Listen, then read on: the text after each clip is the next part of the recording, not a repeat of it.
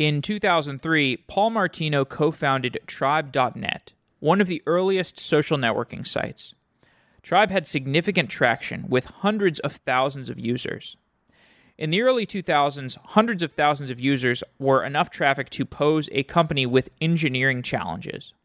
Paul had studied computer science and was able to use his knowledge of high-performance computing to write an efficient graph database and solve the other technical puzzles that the company faced. But the business ultimately did not work out. The failure of Tribe made the founders of Tribe even hungrier for success, and it taught them lessons that they carried into subsequent businesses. Paul went on to start Aggregate Knowledge, a marketing technology company that sold for $119 million. His Tribe co-founder Mark Pincus went on to start Zynga, the multi-billion-dollar gaming company. Another Tribe employee co-founded Yammer, which sold to Microsoft for $1 billion. Since his exit from Aggregate Knowledge, Paul Martino started Bullpen Capital, which makes post-seed investments. The Bullpen Capital portfolio is appealing to me partly because of the number of internet gambling companies. Paul and I talked about gambling and other taboo business sectors, as well as what makes a good investment in the post-seed category. I enjoyed speaking to Paul because he has a straightforward and no-nonsense way of talking about things. It's very charismatic and uncommon, and you'll see what I mean when you hear him talk. We've done some great episodes with other engineering investors like Chris Dixon and Adrian Collier, and you can find these old episodes by downloading the free Software Engineering Daily app for iOS and for Android. In other podcast players, you can only access the most 100 recent episodes, and in these apps, you can access all of our old episodes. You can search over it. You can get recommendations based on the content that you've listened to. And they're open sourced at github.com/softwareengineeringdaily. If you're looking for an open source project to get involved with, we would love to get your help. A shout out to today's featured contributor to the Software Engineering Daily open source project, Kurian Vithayathil. He has made significant contributions to the Software Engineering Daily Android app, and all of the users of the Software Engineering Daily Android app, I'm sure, appreciate his work. Thanks again, Kurian, for all your efforts. Now let's get on with this episode.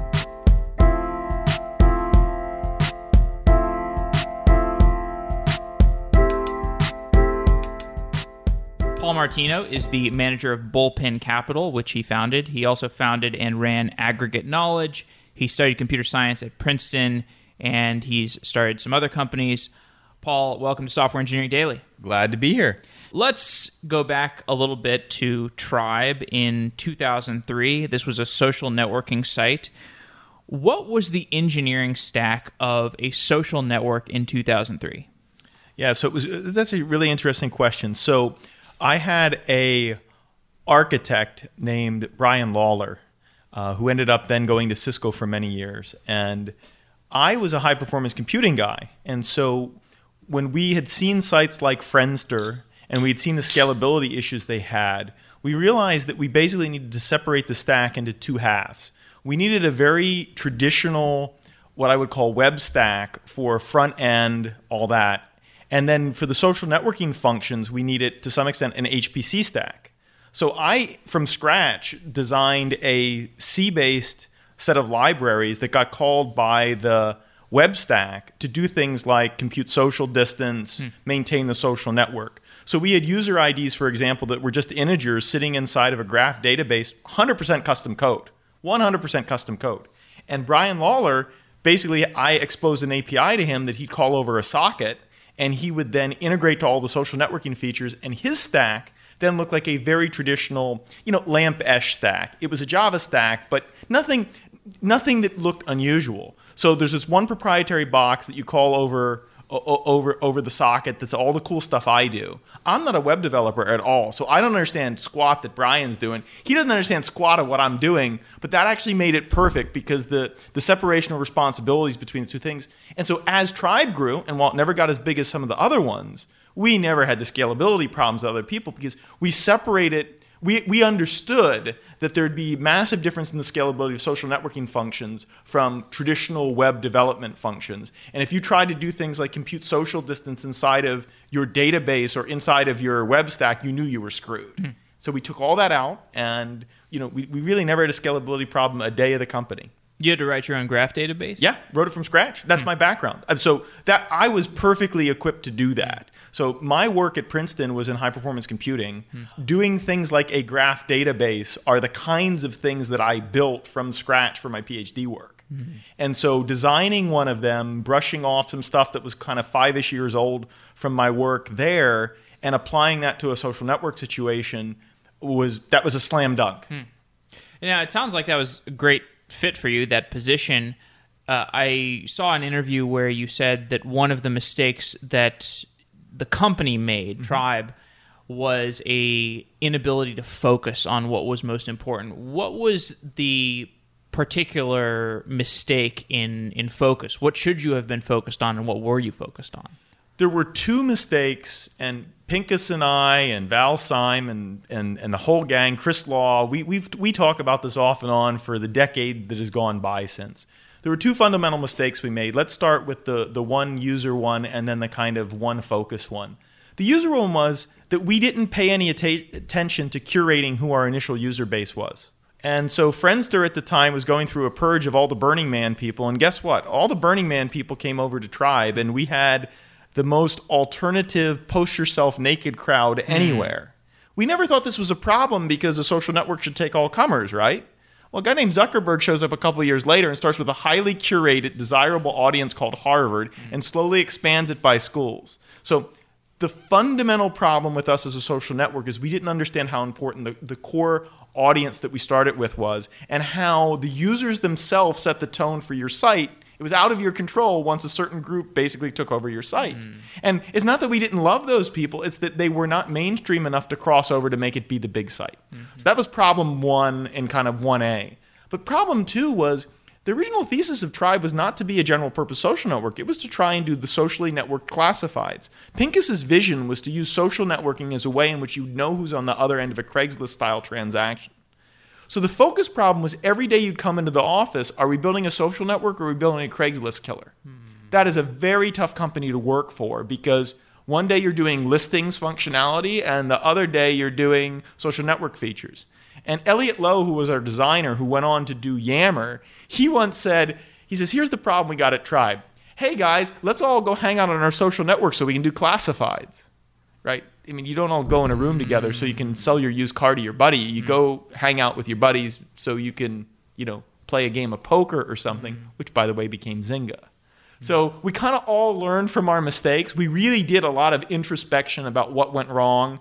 And, aggregate knowledge was a byproduct of that. Zynga was a byproduct of that. So it was pretty cool. Yammer was a byproduct of that. So it's kind of cool that that team went on to do such interesting things immediately thereafter, even though we got that one wrong. What was the way in which the lessons from Tribe led you down the idea maze to aggregate knowledge?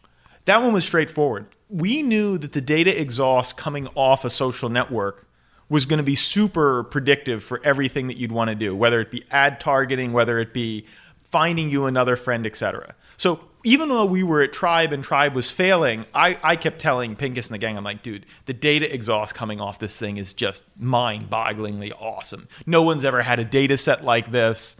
What if I brought a kind of, data collection in a box service to a bunch of big companies, let them do that to do product recommendations, ad targeting, retargeting, and those were the thinkings behind aggregate knowledge. And aggregate knowledge ended up being a very successful company as a result of that. So I have that insight. Pincus has the insight, which is there's nothing else to do on your social network once your friends are there, so let's give them something else to do. Quite simply stated.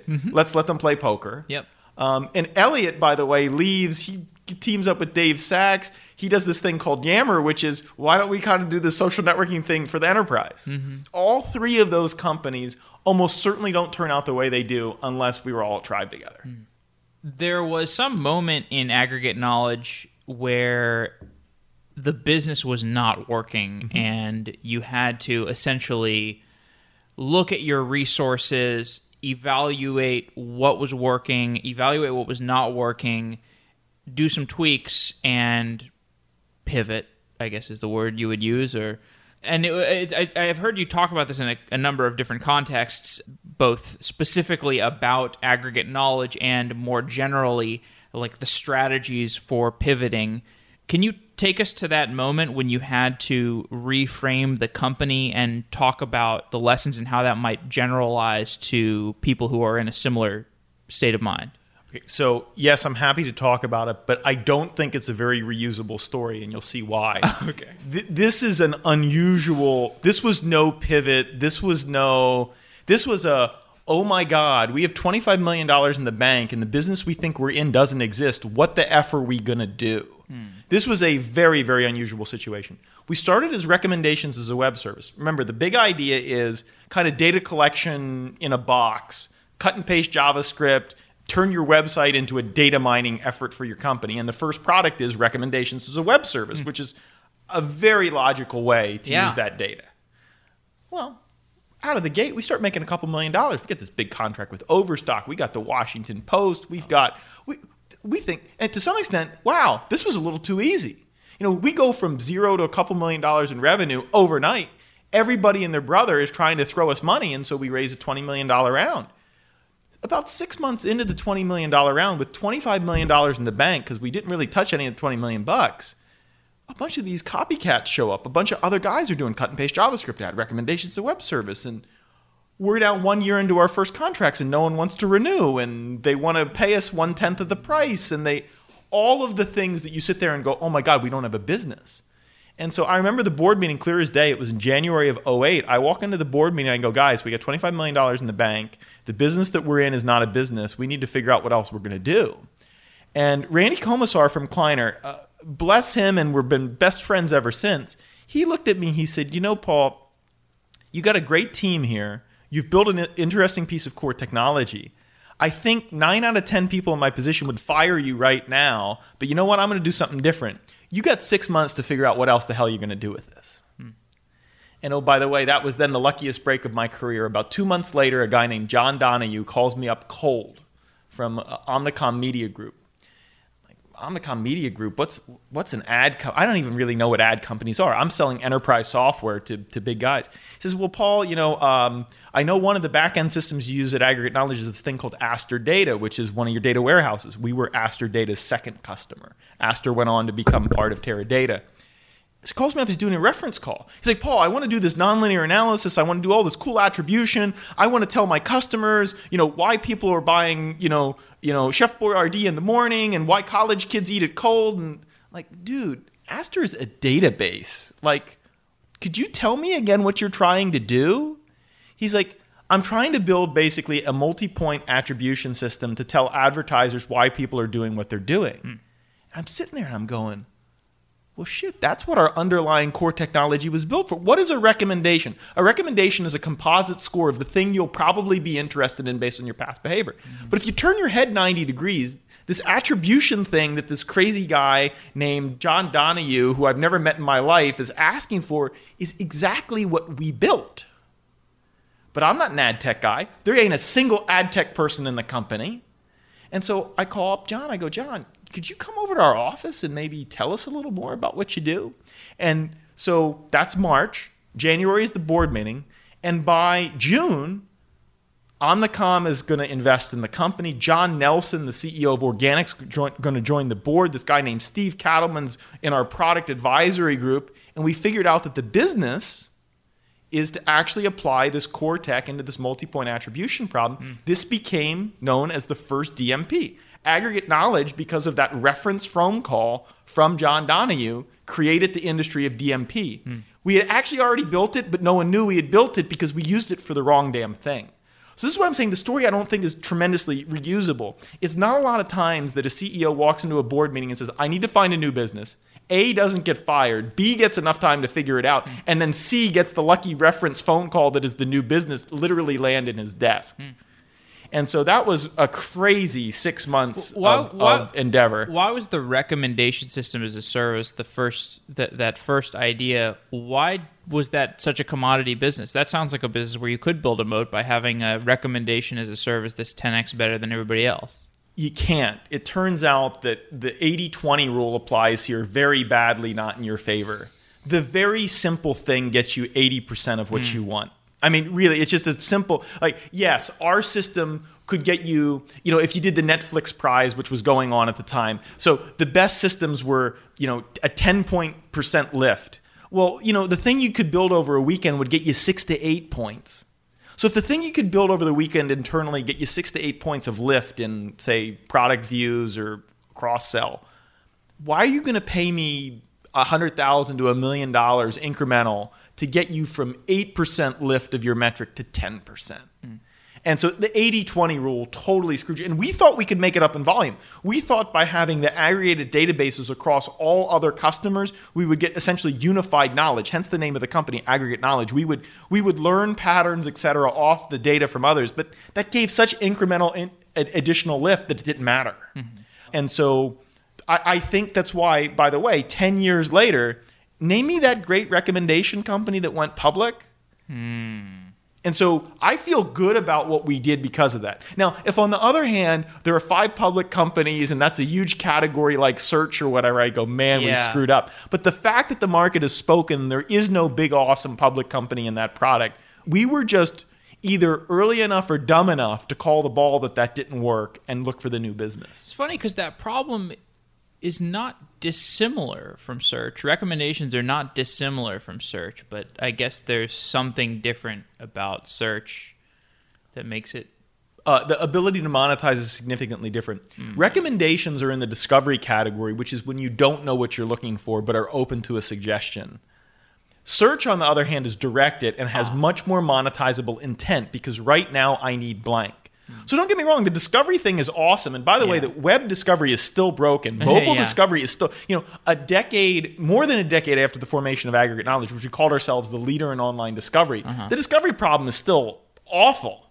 There still could be a great company to go be the discovery company, but since the intent is not so directly monetizable, you don't have those economics of something like search. What mistakes have you seen founders making since the days you started as an entrepreneur? So you worked at Tribe, you worked at Aggregate Knowledge.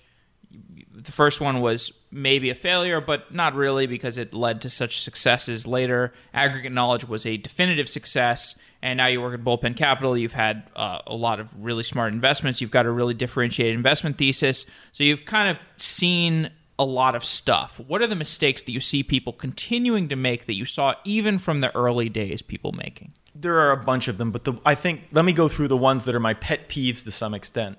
Not understanding the competitive landscape of what you're going into. This one always makes me crazy. I'm going to just go build the best product. I'm not going to pay any attention to what anybody else is doing.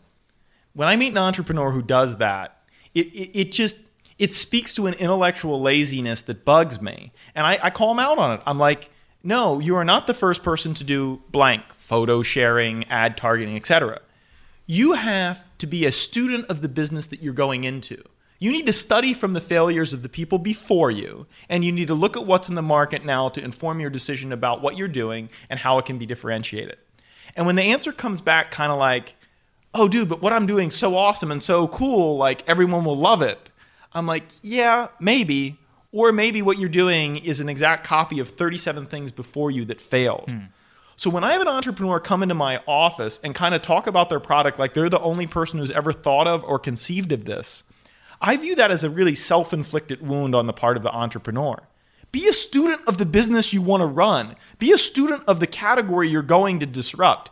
Show me that you have commanding knowledge of both the successes and the failures and why what you're doing is really different or the time is right. And I see all too frequently people get too lazy about this part of the problem and go, I'll just build a better product. And that's their answer to all of those questions.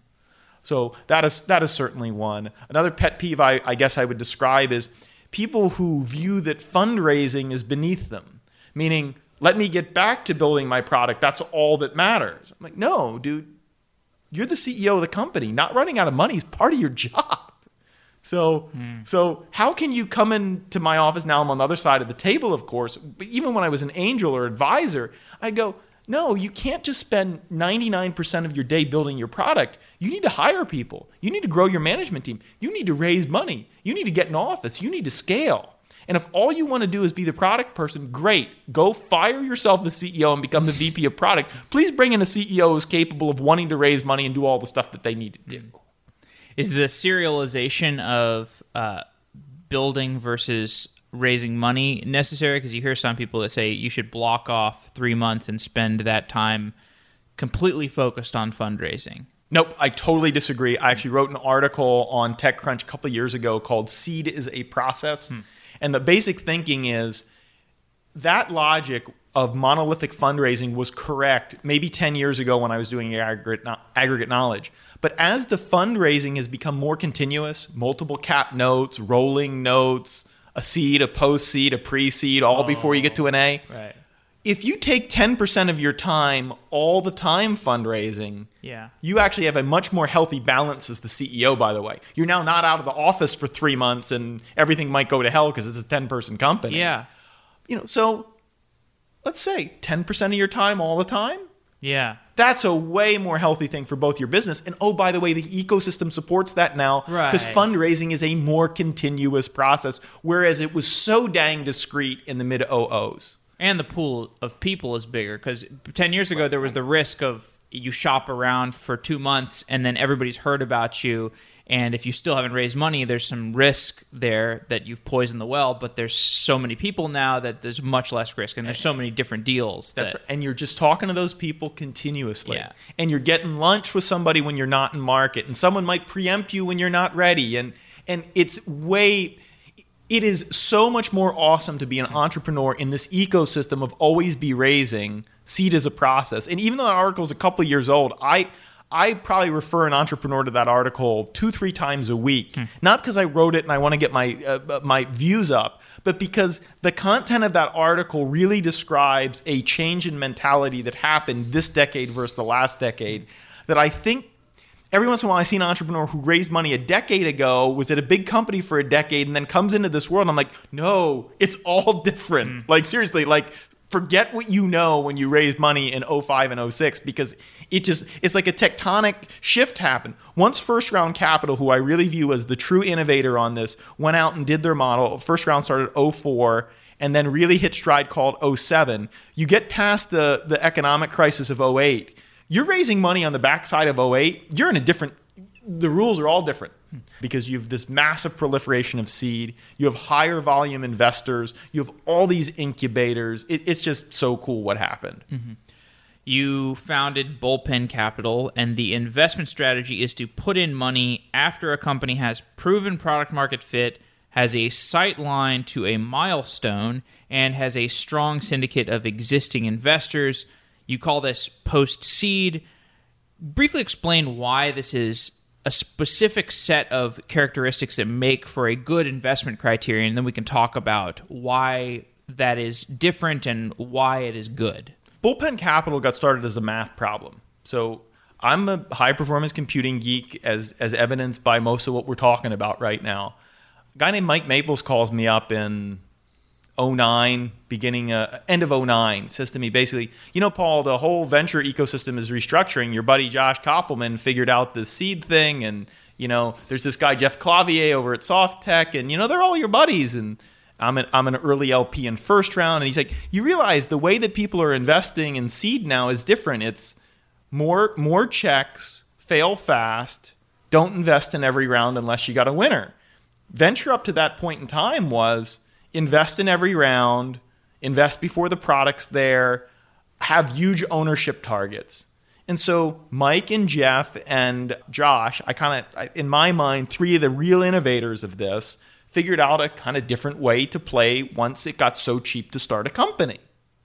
So if on the left, in the early stage, you have lower ownership targets, higher volume, fail fast, and on the right, life cycle, need to invest in every round, got to own 20%, isn't it a certainty, almost like, the whole Hawking radiation thing, that there must be an event horizon in between those two business models? Aren't the business models of traditional venture and early stage venture now incompatible? And so we literally did the math on it. We spent a lot of time. We did a roadshow. Duncan Davidson and Rich Melman and I sat at a whiteboard for 6 months figuring out that the new ecosystem would lead to downstream opportunities, including what we now call the post-seed opportunity, which is extending the seed mentality to the Series A round. At the end of the day, the post-seed round is a small A. It's a $4 million round now. It used to be $2 million. Now it's a $4 million round. Shit, when you were raising money back in 2005, you raised a Series A, it was $4 or $5 million. That's what you did. So we have a joke in our office to make venture great again, right? The reason we use that joke is because our product is the product that we knew was the Series A product 12 years ago. Because the Series A product now has become this $12, $15, $18 million thing because the later stage funds got the front of the funnel stolen by all the new kids and had to write bigger checks later. So we're playing this kind of fundamental long-term structural arbitrage between the two venture business models. Now, what's cool about that is the math told us that it would exist, but guess what? No one told us how to pick the companies. We had a half a loaf of bread. The math problem said, go swim in this pool. A great lesson I learned from Mark Pincus. Tribe was a failed social network, but we were swimming in the right pond. So we know we're swimming in the right pond because the math has told us the event horizon between seed and A is going to have massive opportunity. What we started figuring out, it was capital-efficient companies that had already gotten product market fit that were a year away from making the big funds want to dump a lot of money in. Right. Okay. So hence this kind of bizarre thing you see on the website of the characteristics of what we're looking for. Right. And so early stage investors, like the really early stage, when you're talking about angel or the seed round, they're often looking at the founders. They're looking at the markets that they think will develop. They're maybe looking at a very raw prototype, and that's how they make their decision to put in. You know, if it's an angel round, they're putting in $100,000 to $250,000. If it's a seed round, maybe they're putting in $500,000 to $1.5 million. And then the growth stage or the late stage, or like Series A, Series B, they're putting in, like you said, $10 million or $20 million or $30 million or something. And you're talking about this round that is somewhere in between. What are the data points that you're looking at, or what are you looking at during the diligence process? How does your diligence process and what you're examining differ from what the people in the rounds on either side of you are looking at? The main difference is that we invert the pyramid with a very Moneyball style approach, just like what Billy Beane does with players. Of course I care if the team's awesome. Of course I care if the market's big. But shouldn't I look at the raw numbers of the business first before I invite you into the office? Most venture firms, is it a category I like? Did the kid go to a school with great resume? Is it out of a company I like? That's the first screen. That's our last screen. Our opening screen is a company at $500,000 to $1 million in revenue? Did they raise no more than $3 million? Is their burn rate no more than $100K? We start with all the Moneyball in the front, and we don't even invite you to come into the office unless you're through the Moneyball. But once you're through the Moneyball, then we do all the founder got the chops. Is the market big enough? Is the team going to get there?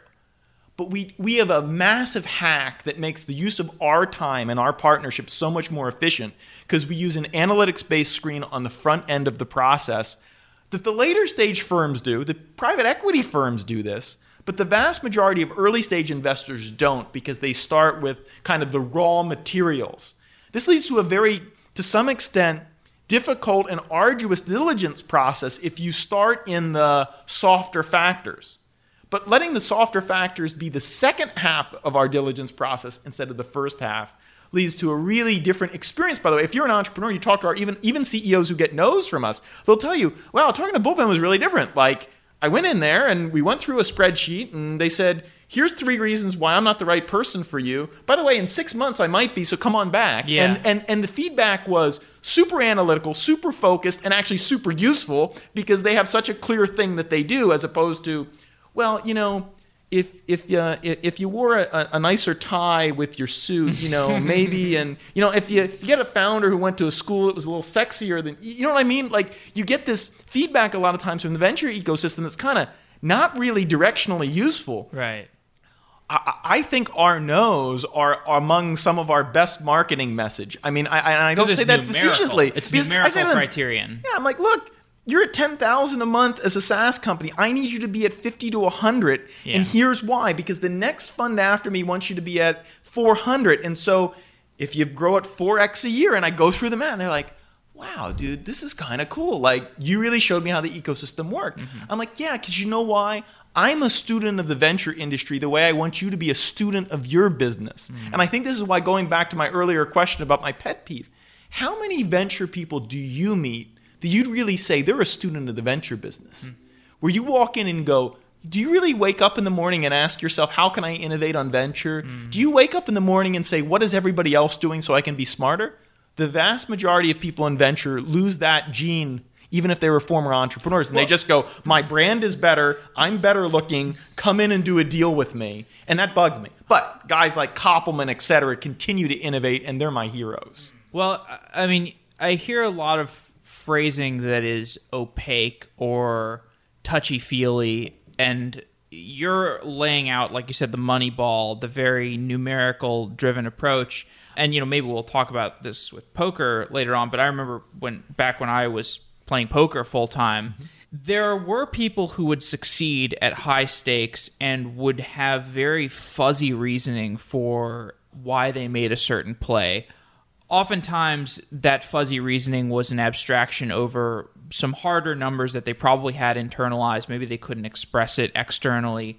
But the people who were extremely successful were always the ones who could communicate using numbers and probabilities and very tangible reasoning why they made a decision, and became much easier to communicate with those people and share information also. And that's probably another reason why they thrived, was because they could put things numerically. And it sounds like that's a position that you like to take with the... That's absolutely right. And by the way, the intuitive investor is very successful in venture.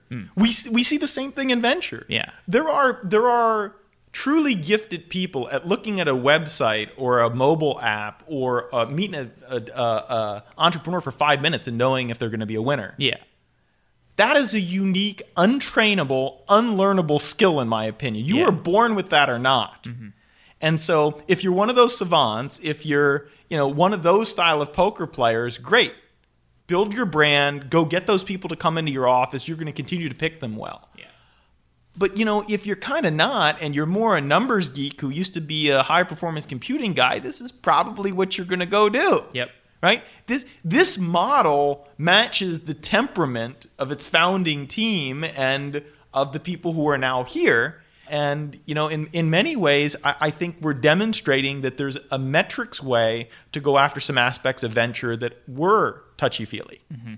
Speaking of gambling, Bullpen has made a lot of investments in gambling, and I find this a really interesting topic. I've always been fascinated by gambling internet companies because it's a thing that gambling is taboo, and it's a thing that I don't think should be taboo, or I wish there was less taboo with it. But it's refreshing to see somebody that makes a lot of investments in the intersection of gambling and the internet. I actually think there's a lot of utility potentially if the taboo were removed, and you can gamify all these things in the real world with gambling elements. That would be great, but that's not going to happen for a while until the taboos kind of disappear. What do you see as happening at the intersection of gambling and the internet today in 2017? So it's even slightly broader. Our fund is not afraid of not just gambling and gaming. It's not afraid of legal and regulatory risk. We have 2 cannabis companies and an alcohol delivery company, in addition to 7 companies, broadly speaking, in gaming. We have a fantasy company. We have a lottery company. We have a horse racing company. And I'm very proud of that aspect of our portfolio because the vast majority of these deals are deals that are just too frightening for the rest of the venture ecosystem to contemplate. But we've now developed quite a reputation as having understanding and a lack of fear of potential liability, legal and regulatory framework. We work a lot with a guy named Bradley Tusk who did this for a company called Uber back in the day. And we found that there's real alpha here. There's real money to be made by saying, I raised my hand. I'm not scared of this stuff. I want you to come in here. So it is nice because for the prior 2 years when I got asked that question, I would get asked, Martino, you're going to do a cannabis deal, aren't you? And I would say, yes, I think it is inevitable. And so then a year or two later, we've now done 2. Of course we've done 2 because we're not going to be afraid. We didn't have the right ones come in at that point in time. Most of them were, say, in the actual growing side, which didn't seem to be a venture-style business. But we get into a cool company called Herb.co up in Canada. It's the largest information portal about cannabis anywhere. And we sit there and go, that's the kind of bet we can make. And, we get excited about that. And so, we kind of say we got quite a bit of vice exposure, and vice is not necessarily so bad.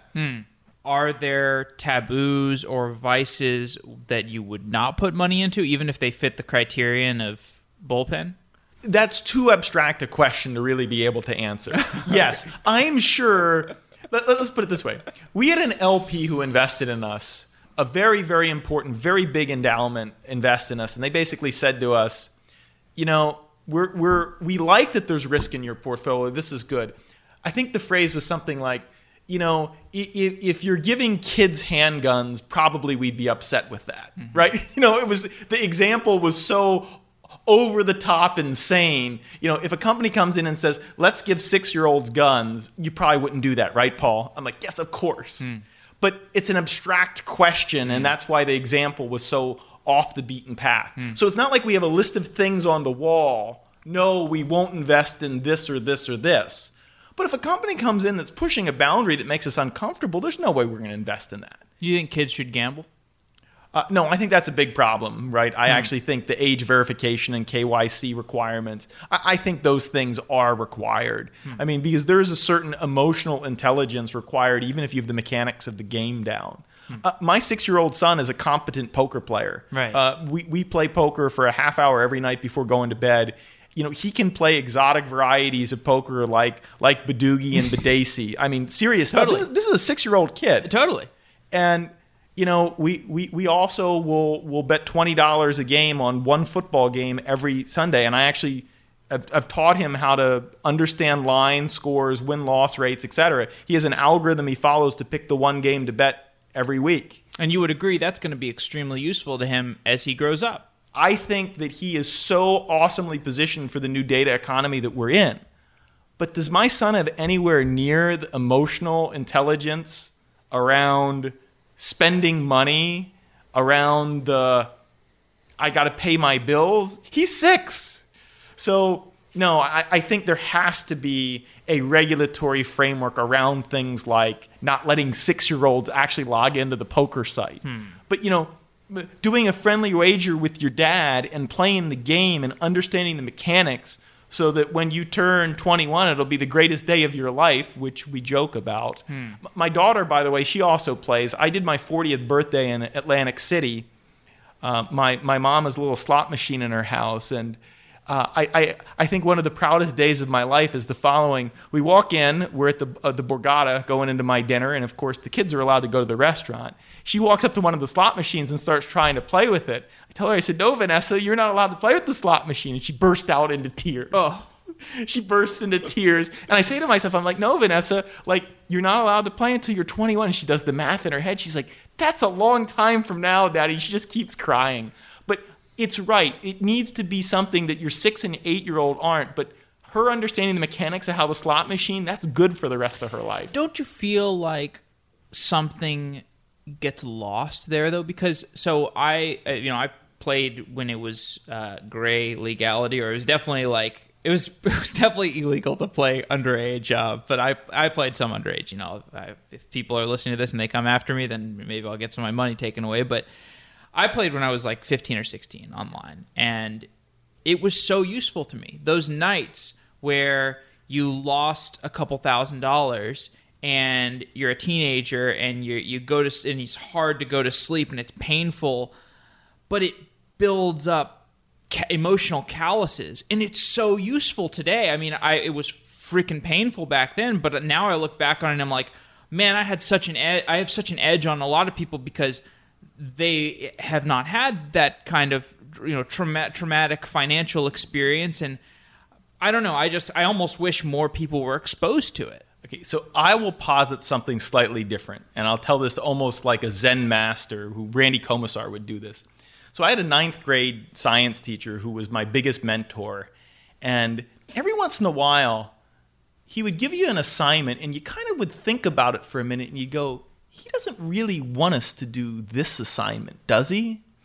And you'd go, why did you ask us to do that? And he'd kind of smirk a little bit. And you started figuring out after a couple of these assignments, he wanted you to kind of do this subversive thing that he wasn't asking you to do so that he could teach you that sometimes not paying attention to authority was an important thing. Now, later in life, him and I have become personal friends. My kids go over and swim in his pool. And so it must have been 20 years later in my life, I finally got to ask him. I said, Tom, his name's Tom Cram, like he was literally my 9th grade science teacher. I said, we always thought that. He said, you're damn right that's what I was doing. We had to teach you smart kids that sometimes not paying attention to authority and doing the opposite of what was asked is the way to become a better person. It's a way to become a thing like an entrepreneur, which is what you've done. So let me take that story and posit something else. Yes, you learned life lessons around winning and losing money that were important, but you also learned about pushing a boundary and doing something that was technically illegal. I'll bet in some ways you got more out of that than you did out of the, I learned how to deal with the money. I'm not supposed to do that, but I'm going to do that anyway. Right. And I will deal with the repercussions if I go to jail. There's a certain thing about that me and my wife struggle and ask ourselves with, how do we teach that right to your kids? Because you can't just be frontal about this. You can't just come home and go, kids, I want you to go break the law tomorrow. Right. At the same point in time, you kind of want them to push the boundary to do exactly what you did when you were 15 and 16. Like, yeah, I don't doubt it. I'm actually positive you're partly the person you are because you did that when you were 15 and 16. Right. And if the equivalent thing happened in my son's life at 15 or 16, I might spank him, but I'd sit there and go, I'm proud of him, right? But I think our society does a very, very bad job of promoting this subversive gene or whatever you want to call it. The original code name, by the way, of Bullpen was Subversive Ventures. It was a running joke that we would do something subversive. And so that's a very proud statement. I would love to see a way to institutionalize in a smart way getting kids to have that edge that you learned. Very hard to do. They don't have an answer. Right. But I'll bet the edge of the pushing the boundary taught you a lot more too. Yeah, absolutely. So when it comes to companies being subversive, what are the thoughts that you have on that today? Because there's, you think about kind of the consequences of an Uber or a Zenefits being a little bit too subversive in, how they approach the law. But, there are other companies that have taken advantage to pushing the gray area in a certain direction. Maybe you could even say like the companies that are doing ICOs right now, that could work out very well for them. I don't know. How does this apply to your, the advice that you give to companies? We actually are pretty clear about this with our companies. Going into areas that are black, we're never going to support you on. Never. Pushing the boundaries on stuff that's gray, yeah, we got your back. Like, let's go get an informed legal opinion. Let's analyze the risks. Obviously, doing stuff in the white, we all do. CEO walks into our office and says, here's this thing I want to go do that is kind of patently illegal. We're gonna holler at them the same way anybody should holler at them. CEO walks in and says, it is unclear if this framework applies to what we're going to go do. Let's go do it. We're going to pat them on the back almost every time.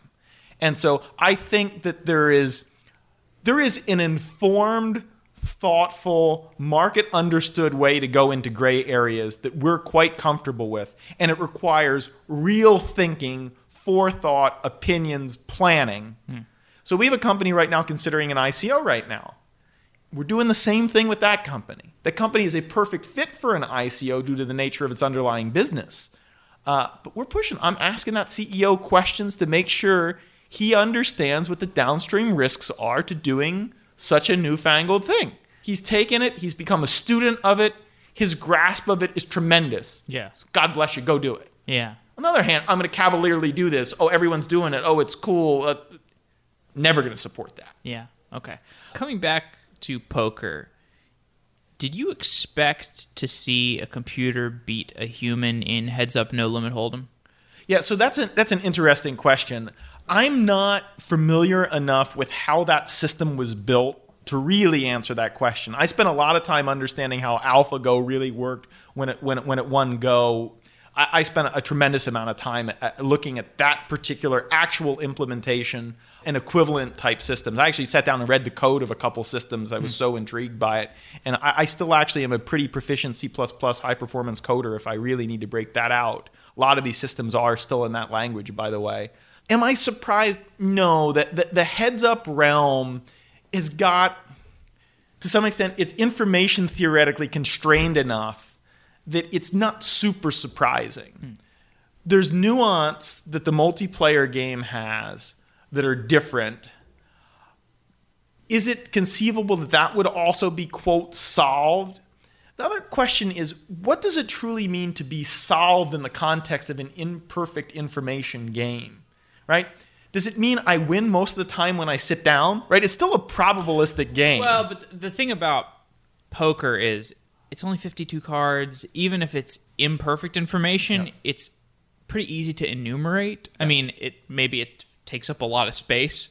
Right. That's what I'm saying. But you can enumerate it. There's a Shannon's Law reason why it's not super surprising. What's Shannon's Law? Shannon's Law is just in information theory. So the way you kind of figure out there are many aspects of it, but one of the ways that you basically figure out what the density of information is. So you can analytically look at a problem and go, well, that's going to be solvable or not, because from an information theory standpoint, there's only so many answers, so I could just enumerate them all. Right.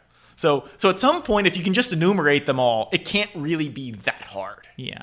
And so you can apply information theoretic filters on a problem to see which problems will or will not, which is why people were so dang surprised that AlphaGo won. Because people viewed that from an information theory standpoint as too unconstrained a problem to ever be able to do something via any aspect of enumeration, which of course that's not the way it was done, but people thought that problem might be decades away from solving. And it was done by, I guess, it was reinforcement learning, right? It wasn't really like enumerating all the decisions. In no way, shape, or form. The fact that the pruning of the space could be done so efficiently, I think maybe is still a surprise. I'm not an AI guy. That's not really my back. I am an HPC guy. So I get the HPC part of it really well. I don't get the AI part of it near as well. You'd have to talk to somebody else on that one. Okay. Well, you have played a lot of poker. What are the parallels between poker and venture capital? They're both involve embracing and understanding risk.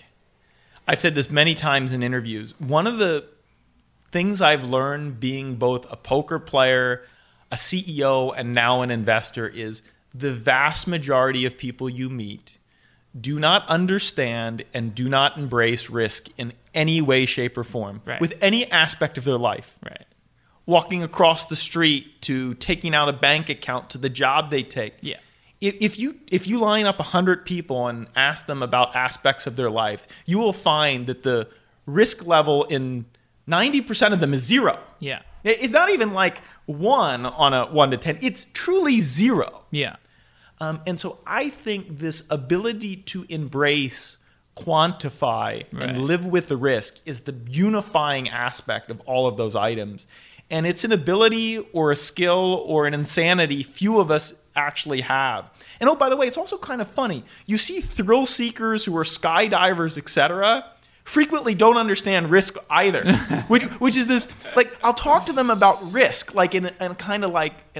no, dude, it's exhilarating. Let's go jump out of an airplane. I'm like, okay, let's talk about risk. Well, what's your day job? And then you realize, it's weird. That guy jumps out of a plane, but actually doesn't understand risk in any way, shape, or form. And I am continually surprised by how many people I engage with on a daily basis, in spite of the business I'm in, that know a damn thing about what risk is.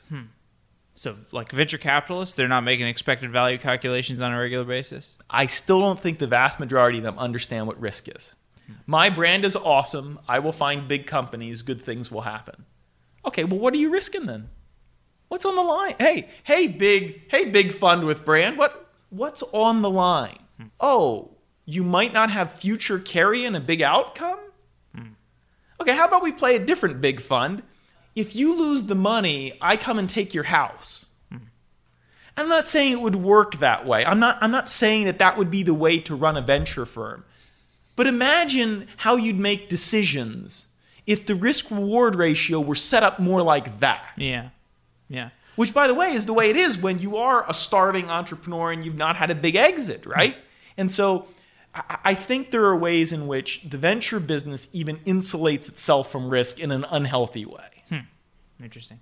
Okay, well, it's late 2017. You started Bullpen in 2010. What has changed in the funding landscape since that time? The biggest one is very simple. The milestones, requirements, and sizes of the downstream funds from us have gone from high to crazy to obscene at this point. So when we start the fund, the round after us is a $5 to $8 million round for a company doing $1 million in revenue. 7 years later, the round after us is a $20 million round and a company doing $5 to $10 million in revenue.